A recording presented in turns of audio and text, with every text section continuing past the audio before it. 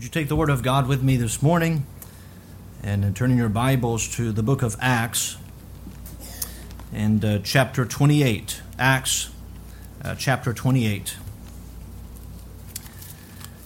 If you notice, we are now coming to the last chapter of this book, and we've done our best to study through the book, and we started a few years back. And let me remind you, probably in the opening message on this book, my heart's intent was asking the question, what has happened to churches? We look here at the 21st century and we look around us, and we have to ask, what is the reference point for churches? And part of the reference point we know is the New Testament. Part of that is the book of Acts. Namely, how the church in Jerusalem and then the churches, when they multiplied, had one work at the forefront, and that is to preach the gospel to every creature. The command was given in Matthew, Mark, Luke, and John, repeated in Acts chapter 1 and verse 8, and the book of Acts is really about how that is demonstrated in the first century. And so in a sense, we have to recapture the spirit of the book of Acts, not in the sense as we understand that the church, this is the apostolic age, in the sense that Jesus Christ, when He said, I will build my church, the book of Ephesians says that the foundation of the church is the apostles, and Jesus Christ Himself being the chief cornerstone. And Hebrews chapter 2 says that God validated the apostles by signs and wonders that He gave unto them to prove that those first century believers and teachers and preachers and apostles were truly from God. The book of Acts, that's why, has miracles, and we may call them sign miracles, to show us that the gospel was indeed the message from God. Heaven's message for earth for the redemption of man. And I want us to think about, if the miracles, the signs in the book of Acts were there to validate the church and to prop up the message of the gospel, how much more important is the message of the gospel than those signs that were done? That's how important and valuable the message of the gospel is. And Paul saw the gospel as so valuable that he said in Romans chapter 1, I'm not ashamed of the gospel of Christ, for it, the gospel, is the power of God unto salvation to everyone that believeth, to the Jew first and also to the Greek. And so we're in the 21st century, and we want to simply continue what was started with Jesus Christ and His disciples. I hope that that is our heart. I pray for this church that we would continue following the Lord, what He started, that we would continue and be faithful to that. The majority of the book of Acts is taken up. If you would divide really the book into two parts, you can think of the first part of the book of Acts as really describing the ministry of Peter in Jerusalem and how the gospel went from Samaria, Judea, and then the uttermost part of the earth. The second half is really primarily a focus on the ministry of the Apostle Paul. And as we focus on the Apostle Paul, we see that his ministry, and when I say ministry, did not cease, but his ministry in freedom. When he was free to move and to go where he wanted under the direction of the Holy Spirit.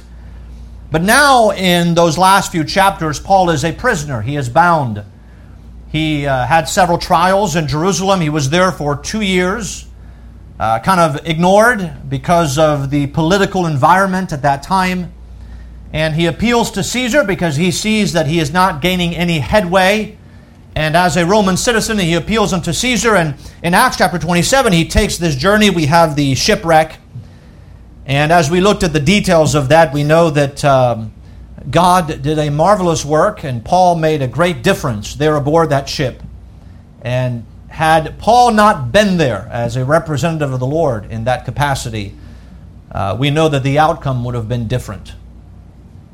There was such a respect for Paul as a prisoner that the custom at that time, if there was any sense that the prisoners might get away, the Romans would kill the prisoners, because if they were unable to bring the prisoners to their destination, then the soldiers themselves would lose their own lives.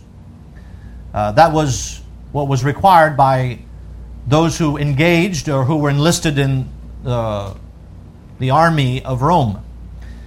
And we know they spared the life of the prisoners, and so there's 276 people aboard that ship that come to the island of Melita.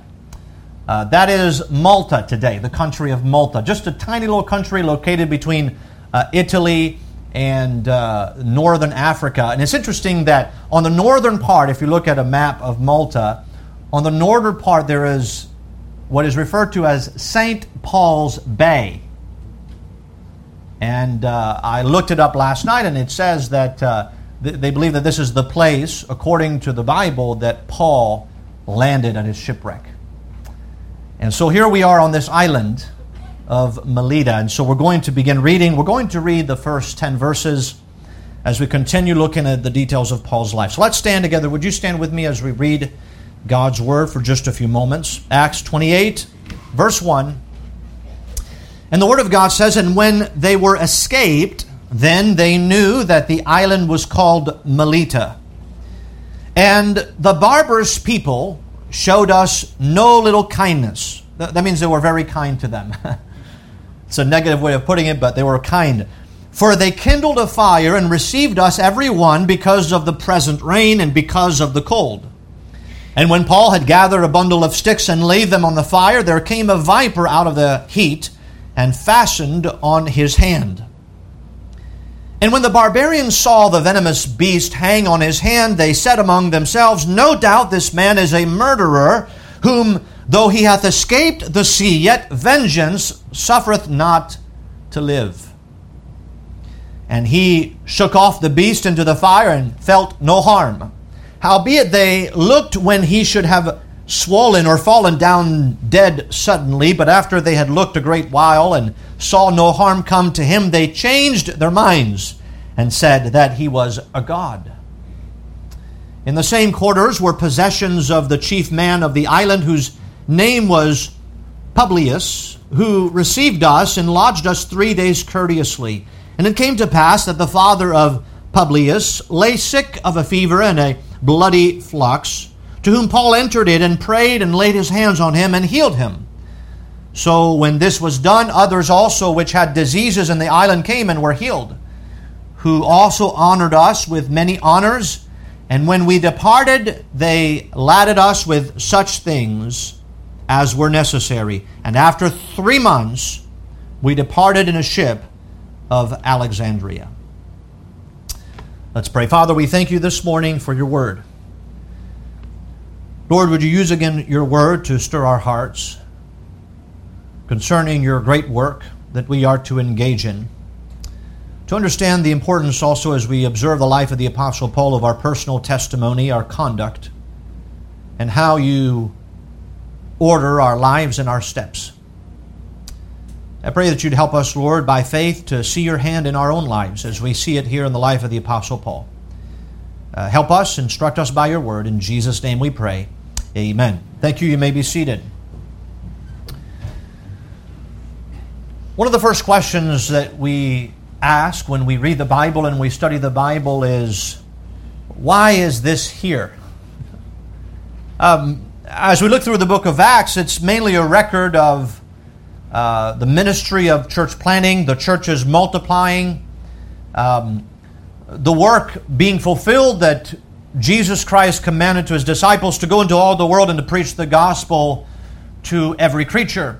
And I really have enjoyed the last part of the book of Acts because we don't see, in the sense that ministry of church planting and evangelizing, as much as we see Paul acting in his capacity as a prisoner and the impact of our personal conduct in the lives of others and how that has an impact. And the reason why I emphasize that is because we might not see ourselves as say, well, I'm not the Apostle Paul. I'm not called to preach. I'm not a missionary. I'm not a church planter. I don't work, in the sense, in full-time ministry. And what we learn here is that we don't have to act in a capacity of full-time ministry to make a difference in people's lives. That wherever we are, wherever God brings us, whatever circumstances bring about in our lives, that we can make a difference for the Lord. In Acts chapter 28, we see Euroclydon, this tempest that comes as they're sailing, and we remember that Paul had warned them not to go and sail during that time of year. It was not commodious to go out in the sea, and basically everything that Paul warned them about happened, but Paul is able to keep them together, we see give them meat before they jump ship, and the ship comes to shipwreck at the coast of Melita. And now there's 276 people. Remember that Paul had promised that God had told him that night that none of them would lose their lives, that everybody would be spared. Some people didn't even know how to swim because they were instructed to make sure when they got out of the ship to hold on to something until they were brought to the coast. And so God preserved the life of 276 people. They come to this island, and I want us to, before we begin study, to know this is not coincidence.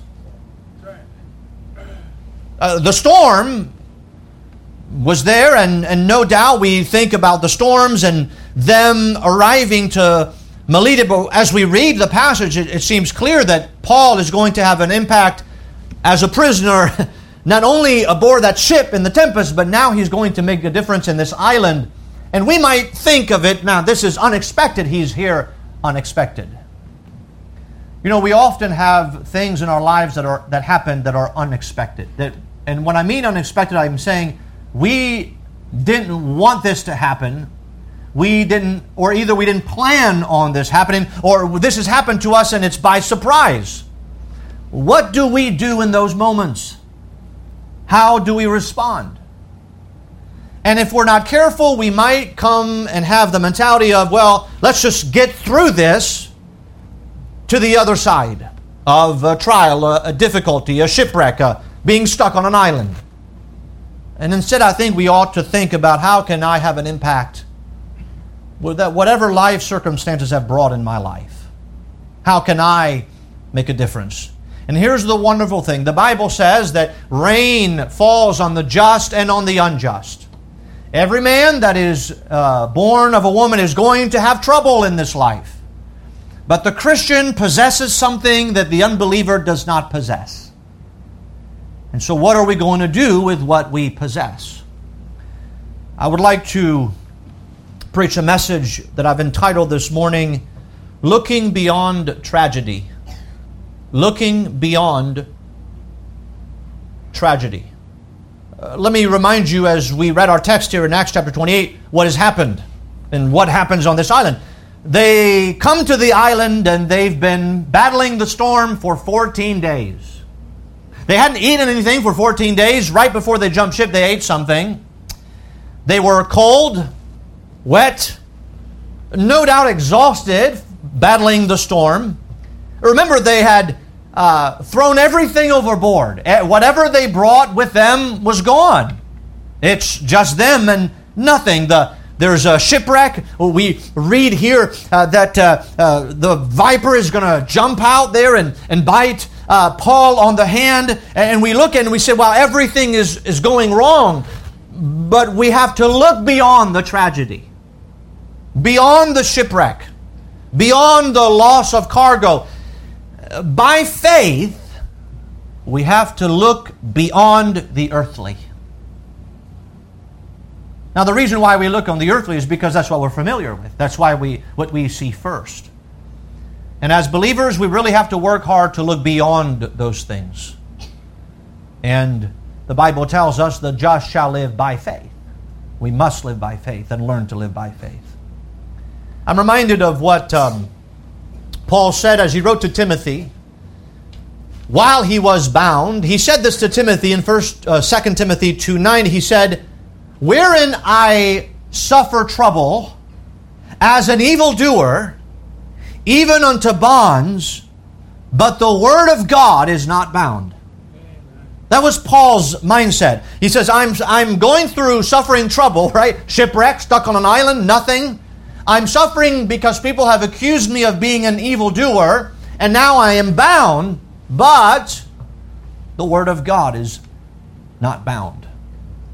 In writing to the church at Philippi, he said this in Philippians 1:12, "But I would that ye should understand, brethren, that the things which happened unto me have fallen out We might think of fallen out as an accident, and he says, no, it was not an accident. Have fallen out rather unto the furtherance of the gospel. So let's look beyond the tragedy. As we look at our text in Acts chapter 28, verse 1, we read that they escaped. They knew that they were on the island called Melita. As I mentioned here, this is the island today called Malta. You can research that island. And actually, when I look at the maps in the book of Acts, often in reference to it, I look at that location, and one of the next thing that comes to my mind is there a missionary there today? I found one missionary that was there in Malta, but Malta is two islands, one to the north, and there's no missionary in an island to the north. And then I always ask the Lord, I said, Lord, do you want me to go there? People need the gospel. Now, I'm not going to Malta, I'm just saying. But that's my heart process. That little island, I wonder if they have a gospel witness today. They did then. When Paul lands on the island of Melita, again, located between, if you look at a map, when they sailed out of Jerusalem, they would be on their way to Rome, and that little island is between the southern part of Italy and North Africa. It's really in the middle between those two. And in the northern part, it seemed that they had landed in the northern part of the island, and today there is actually a town on that northern part that's called St. Paul's Bay. And they attach the tradition of the name to what happened on that day. But verse 2, he says, and the barbarous people showed us no little kindness, for they kindled a fire and received us every one. When they says every one, that's 276 people aboard that ship. That's how many people were aboard that ship. And we read here, and so now I do want to show here that the term barbarous, when it says barbarians, this was not a term that was used when referring to people who were savage or who maybe didn't live in houses or anything like that, or that they were barbarians in the sense that we understand it today. The term in the Bible for barbarians really refers to people, a group of people who did not speak Greek. That's all that was. You remember when Paul in Romans 1:14, he said, I am a debtor both to the Greeks and to the barbarians. And what that means is, I'm a debtor to those who speak Greek and to those who do not speak Greek. The known world of that time around the Mediterranean mostly spoke Greek, the Greek language. It was dominated by Rome, but the language was Greek. And so those who did not speak Greek, they come to this island, and evidently it's a remote place, and the people there do not speak Greek. Even 1 Corinthians 14:11 says, therefore, if I know not the meaning of the voice, I shall be unto him that speaketh a barbarian, and he that speaketh shall be a barbarian unto me. And what that means is, I'm not going to understand anything he says. And so the barbarian, don't think these are savage people. No, they're not savage people. They just don't speak Greek. That's what that means. We read of these people and their kindness. They put a fire together, and obviously they were cold and wet. They received all 276 of them, and because of the present rain and because of the cold. And so these people are kind people, so they're not in the sense barbarians. They're very kind, they're very courteous. They received those people. They evidently had seen the shipwreck, and they're gladly taking those people in. Now, we know here that there is no indication that these people are Christians or religious. Evidently, we know from the passage that they're a pagan people. If we're not careful, sometimes we label anybody that's not a Christian as they can't be courteous and they can't be kind. It's just not true.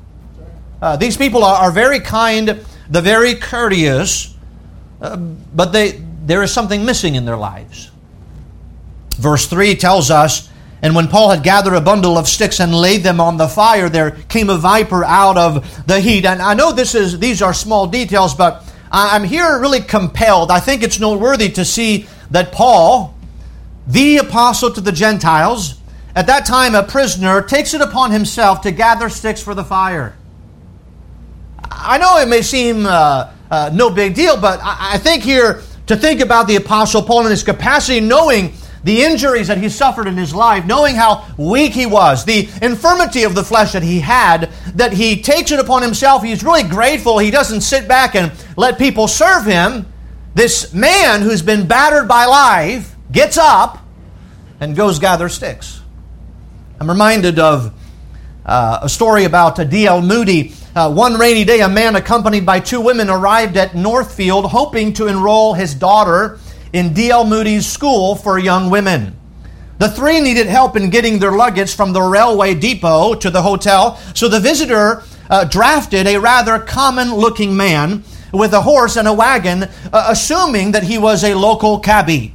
The cabbie said that he was waiting for students, but the visitor ordered him to take them to the hotel, and the visitor was shocked when the cabbie did not charge him anything.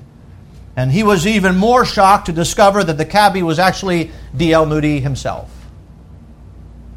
He wasn't too big for the job. And here the spirit of the Apostle Paul is, although no doubt the New Testament is mainly penned by his hand under the inspiration of the Spirit of God, and he preached many wonderful, powerful messages as we've seen in the book of Acts. And here you find him doing something as simple as gathering sticks. Notice he doesn't say, hey, Luke, go gather up sticks. Luke is with him. Those who are accompanied, no. Paul himself gets up. There is no task that we do for the Lord that is unimportant. That's the mindset and the heart of the Apostle Paul. He gathers the sticks as we see, and the Bible says he laid them on the fire. Verse 3, there came a viper out of the heat and fastened on his hand. And I believe, and I know it's common knowledge today, that some people believe that Paul's thorn in the flesh was bad eyesight. And this would probably reveal that he had indeed a bad eyesight. How could you pick up a bunch of sticks and not see that there's a snake in there?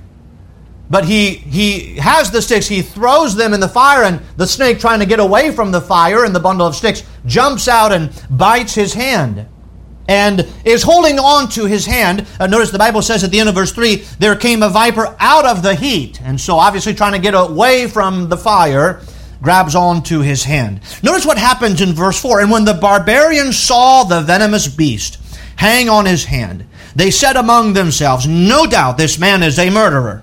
I love the certainty with which they speak. Absolutely no doubt this man is a murderer. Do we ever deal that way? When we interpret things or situations or make a judgment on the situation, oh, this is what happened, and we really don't know. Got to be careful when we talk like that. But here, they look and analyze the situation. No doubt this man is a murderer, whom, though he hath escaped the sea, yet vengeance suffereth not to live. Now, evidently here, these people were pagan, in the sense that they didn't believe in the one true and living God, as was common in those days in many areas and municipalities. Paul had, remember when he was in Lystra and Derbe, when they had done the miracles, the people were quick to say, hey, you're gods, and they were going to offer sacrifice unto Paul and Barnabas, and they stopped them. And so this was common during those days, but they were a superstitious people. When tragedy comes into someone's life, they believe that it was because they had done something wrong. Paul must have done something wrong. By the way, right, he was a prisoner at the time, so they probably thought to themselves, well, the reason why he's a prisoner from the Romans is because he's done some really bad crime. And so in a sense, a person is paying, they're saying here, for the crime that he has committed. The end of verse 4 says, yet vengeance suffereth not to live. What that means is he is getting justice. He is getting what he deserves for whatever crime he committed, maybe probably the crime of murder. It's interesting what they say, though, about the sea. They say, though he hath escaped the sea, yet vengeance suffereth not to live. Now, notice the word escape in verse 4 is the same word that's used in verse 1. Notice verse 1, he had said, and when they were escaped. We have the mindset of Acts chapter 27, and we read the word escaped, and what we think of is that God had providentially preserved their lives through the storm. That's what we think of when we think of that word escaped in verse 1. But that's not how they use the word escaped in verse 4. How they think is, well, the gods are trying to get him in the sea and he escaped. And now the serpent is there to bite him. Just because he escaped the sea, he should have died at sea, but he narrowly escaped. And so, therefore, Paul Paul had narrowly escaped the justice that was coming to him, and there it comes now.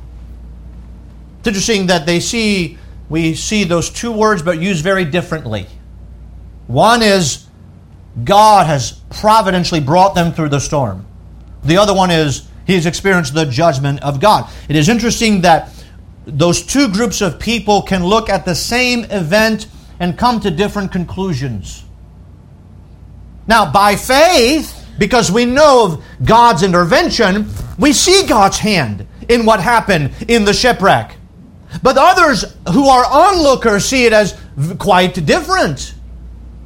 But by faith, the Christian is to see same events, but come to a different conclusion about those events. So they believed here that Paul was being judged for some crime like murder. They assumed since Paul was a prisoner of Rome that he had committed some serious crime. And notice what happens in verse 5. And he shook off the beast into the fire and felt no harm. Now I want to pause here because this is the only instance that we find in the book of Acts of a snake biting an apostle. And I'm immediately drawn back to Mark chapter 16. If you turn there with me to Mark chapter 16, I want to bring your attention to what the Bible says. Mark chapter 16. Notice here at the end of the chapter, Mark chapter 16. Notice verse 15. Let's begin reading in verse 15. Mark 16:15. And he said unto them, Go ye into all the world, and preach the gospel to every creature. He that believeth and is baptized shall be saved, and he that believeth not shall be damned. And these signs shall follow them that believe. In my name shall they cast out devils, they shall speak with new tongues, they shall take up serpents, and if they drink any deadly thing, it shall not hurt them. They shall lay hands on the sick, and they shall recover. Now I want to bring your attention here. If they take up serpents, and if they drink any deadly thing, it shall not hurt them. As far as we know, there are no other references in the book of Acts of a snake biting a servant of God who is actively engaged in the work of the Lord. And so this event in Acts chapter 28 is a fulfillment of the promise that God made concerning those who would serve Him. That signs and wonders would accompany those who are preaching the gospel. And those signs were there to validate that the message that they preach is indeed the truth from God. I do want to make a remark here because I went to Bible college in Tennessee, and there were some churches, Baptist churches known in Tennessee for being snake handlers. You can look it up. Some churches, they actually, the preacher gets up and then they take up a snake and they're trying to challenge the snake. And basically, if the preacher gets bit and he dies, then he didn't have enough faith. But what happens to most of those preachers who get bit, who end up hospitalized, who survive, they say, oh, see, I had faith. And the truth is, the Bible says no harm. When Paul was bit, he didn't fall sick and recover. There was no harm. There's a difference there. See, it's interesting that those who try to somehow reduplicate the signs and the wonders of the book of Acts, they're really not reduplicating them at all. At all. You know, it's you think about Peter's mother being raised from the dead. You think about those great miracles of the lame who's been lame from his mother's womb walking. You think about the grandeur of the miracles, and now you read about the miracles taken in churches, and you have some man come and says, "My big toe hurts," and then he says, they do something fancy, and they say, "Oh, my big toe doesn't hurt anymore," and that's just not comparable to what we find in the book of Acts. So that was just adding to the message. I just want to make that remark. But Acts 28 is the fulfillment of what God promised would happen to those who preach the gospel. He shook off the beast into the fire, and the Bible says in Acts 28 verse 5, felt no harm. It did not affect him whatsoever. we return back to, if you hold your place here to Mark 16, we're going to go back and revisit that. But if you go back to Acts 28, verse 6 says, howbeit they looked when he should have swollen or fallen down dead suddenly, but after they had looked a great while and saw no harm come to him, they changed their minds and said he was a god. So, notice, their first judgment, he's a murderer, he's getting justice. That was wrong. Now on the other side, no harm, he's a god. They're also wrong. They're wrong in both cases. Now the same event, right, come to completely opposite conclusion. They're wrong in both cases. They judge Paul wrongly of murder. They also judge Paul wrongly as a god. And we remember what happened in Lystra in Acts chapter 14 when they did the miracles there. They had the temple and they were going to offer a sacrifice unto Paul and Barnabas as gods. And they rushed in there. Paul rushed in there and says, don't do that. Don't do that. We are no gods at all. And they did everything they could to stop sacrifices being offered in their honor. They were not gods. At no point in the ministry of the Apostle Paul did they ever take the glory or the recognition or ascribe any praise to them for any signs or miracles that were done. When people says, you've done those things, we want to see them again, you know what they would always do? They would preach the gospel. Why? Because it's not about the miracles, it's not about the signs, it's not about the wonders, it's about the preaching of the gospel. Verse 6, Paul, after he throws the snake in the fire, they see him as a god. Their minds are changed. But notice, they changed their mind, but they're still wrong. They're still wrong. Verse 7, in the same quarter were possessions of the chief man of the island, whose name was Publius, who received us and lodged us 3 days courteously. We read there from verse 7 down to verse 10. We see here that his father became ill. Paul healed his father, and then everybody from the island who was sick comes to Paul.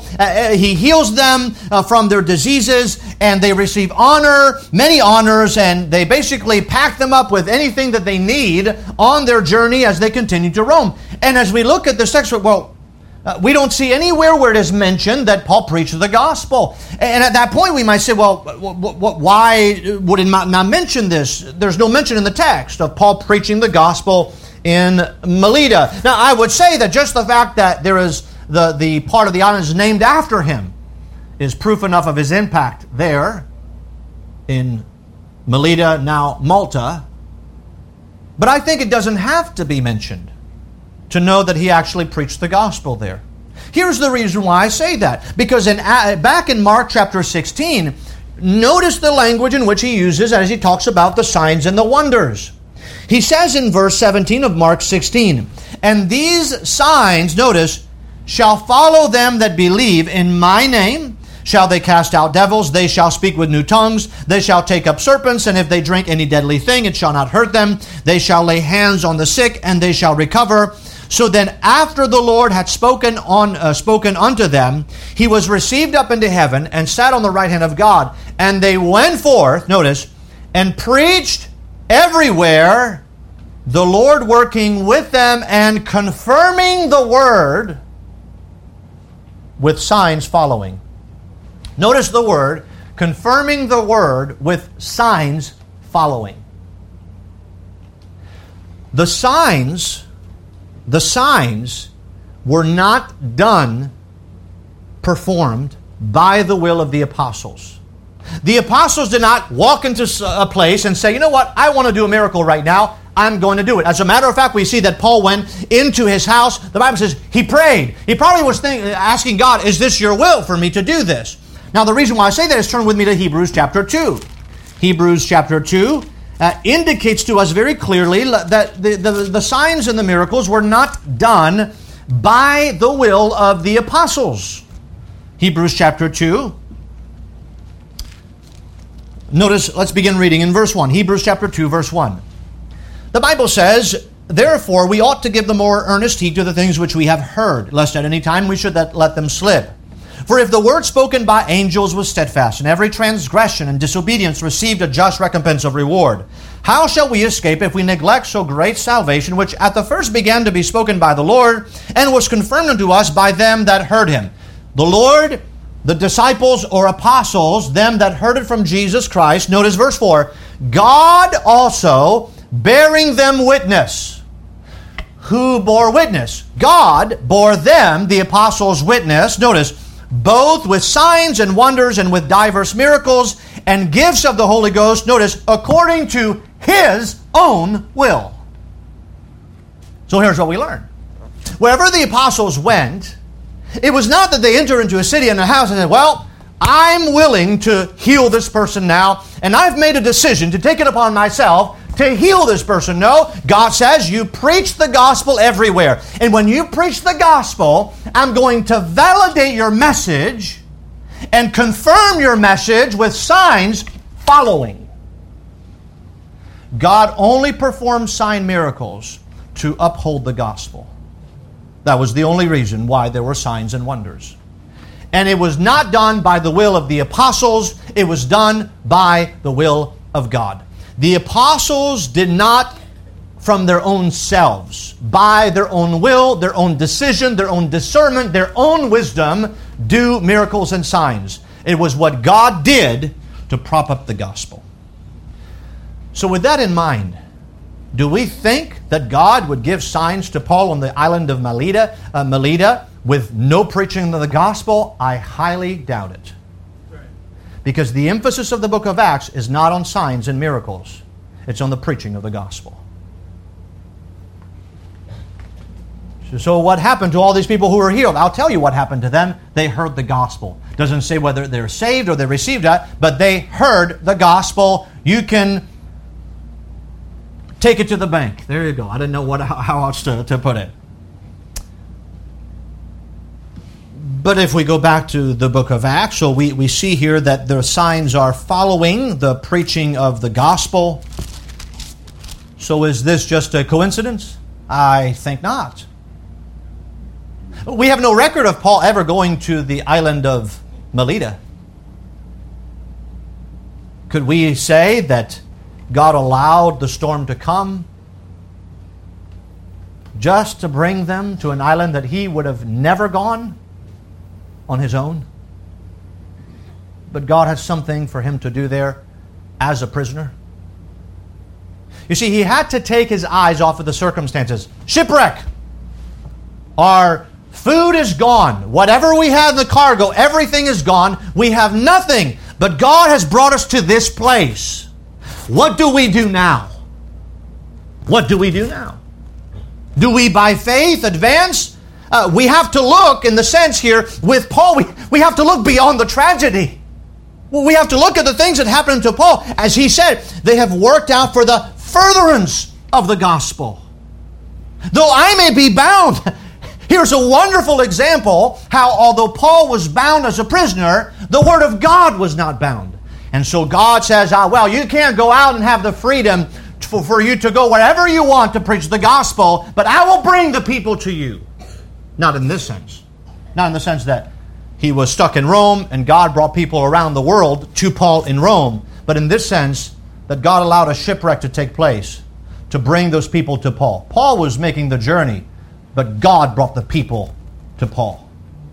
He had to look beyond the tragedy of those immediate circumstances. Shipwreck, serpent biting, you think, well, man, everything is going wrong for Paul. Have you ever felt that way about your life? There's seasons where everything is going wrong. Let me encourage you to look beyond. Look beyond the tragedy to what God wants you to do in that moment. The Bible says, by the way, back in Mark 16:20 is really a summary verse of the book of Acts. Mark 16:20 says, and they went forth and preached the gospel everywhere, the Lord working with them and confirming the word with signs following. That's exactly the experience of Melita. They went forth. You could say not by their own choice. They didn't want the storm, but they went forth. They preached there. The Lord worked with them. There's miracles and signs, and the Lord confirmed the word with signs following. You see, the signs and the wonders are always subservient to the preaching of the gospel. We have enough of a pattern in the book of Acts to know that preaching Jesus Christ was at the forefront of the Apostle Paul's ministry. That's what he focused on. Many of his epistles communicate that very clearly. Accident, tragedy, circumstances bring him here. Yes, all those things. But what does he do now? You see, where we make the greatest difference,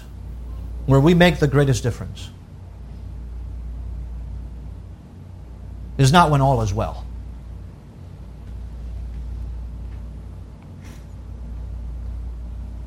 But it's when all is not well.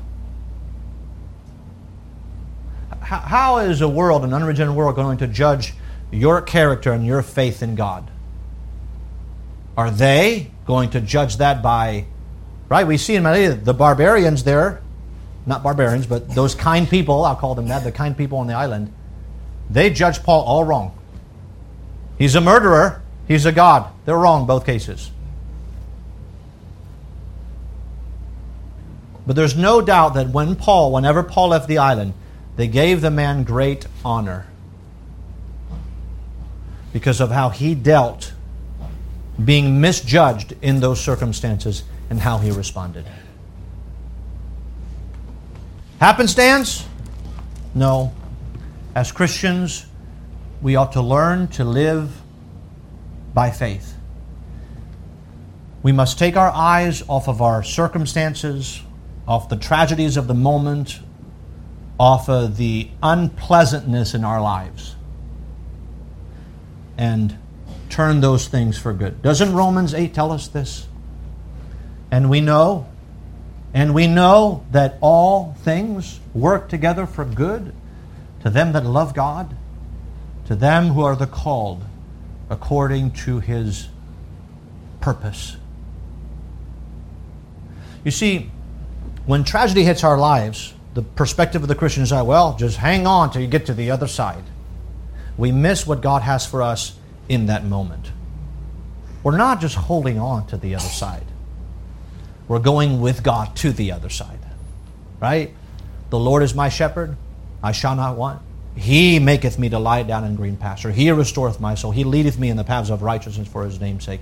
Yea, though I walk through the valley of the shadow of death, Thou art with me. Thy rod and Thy staff, they comfort me.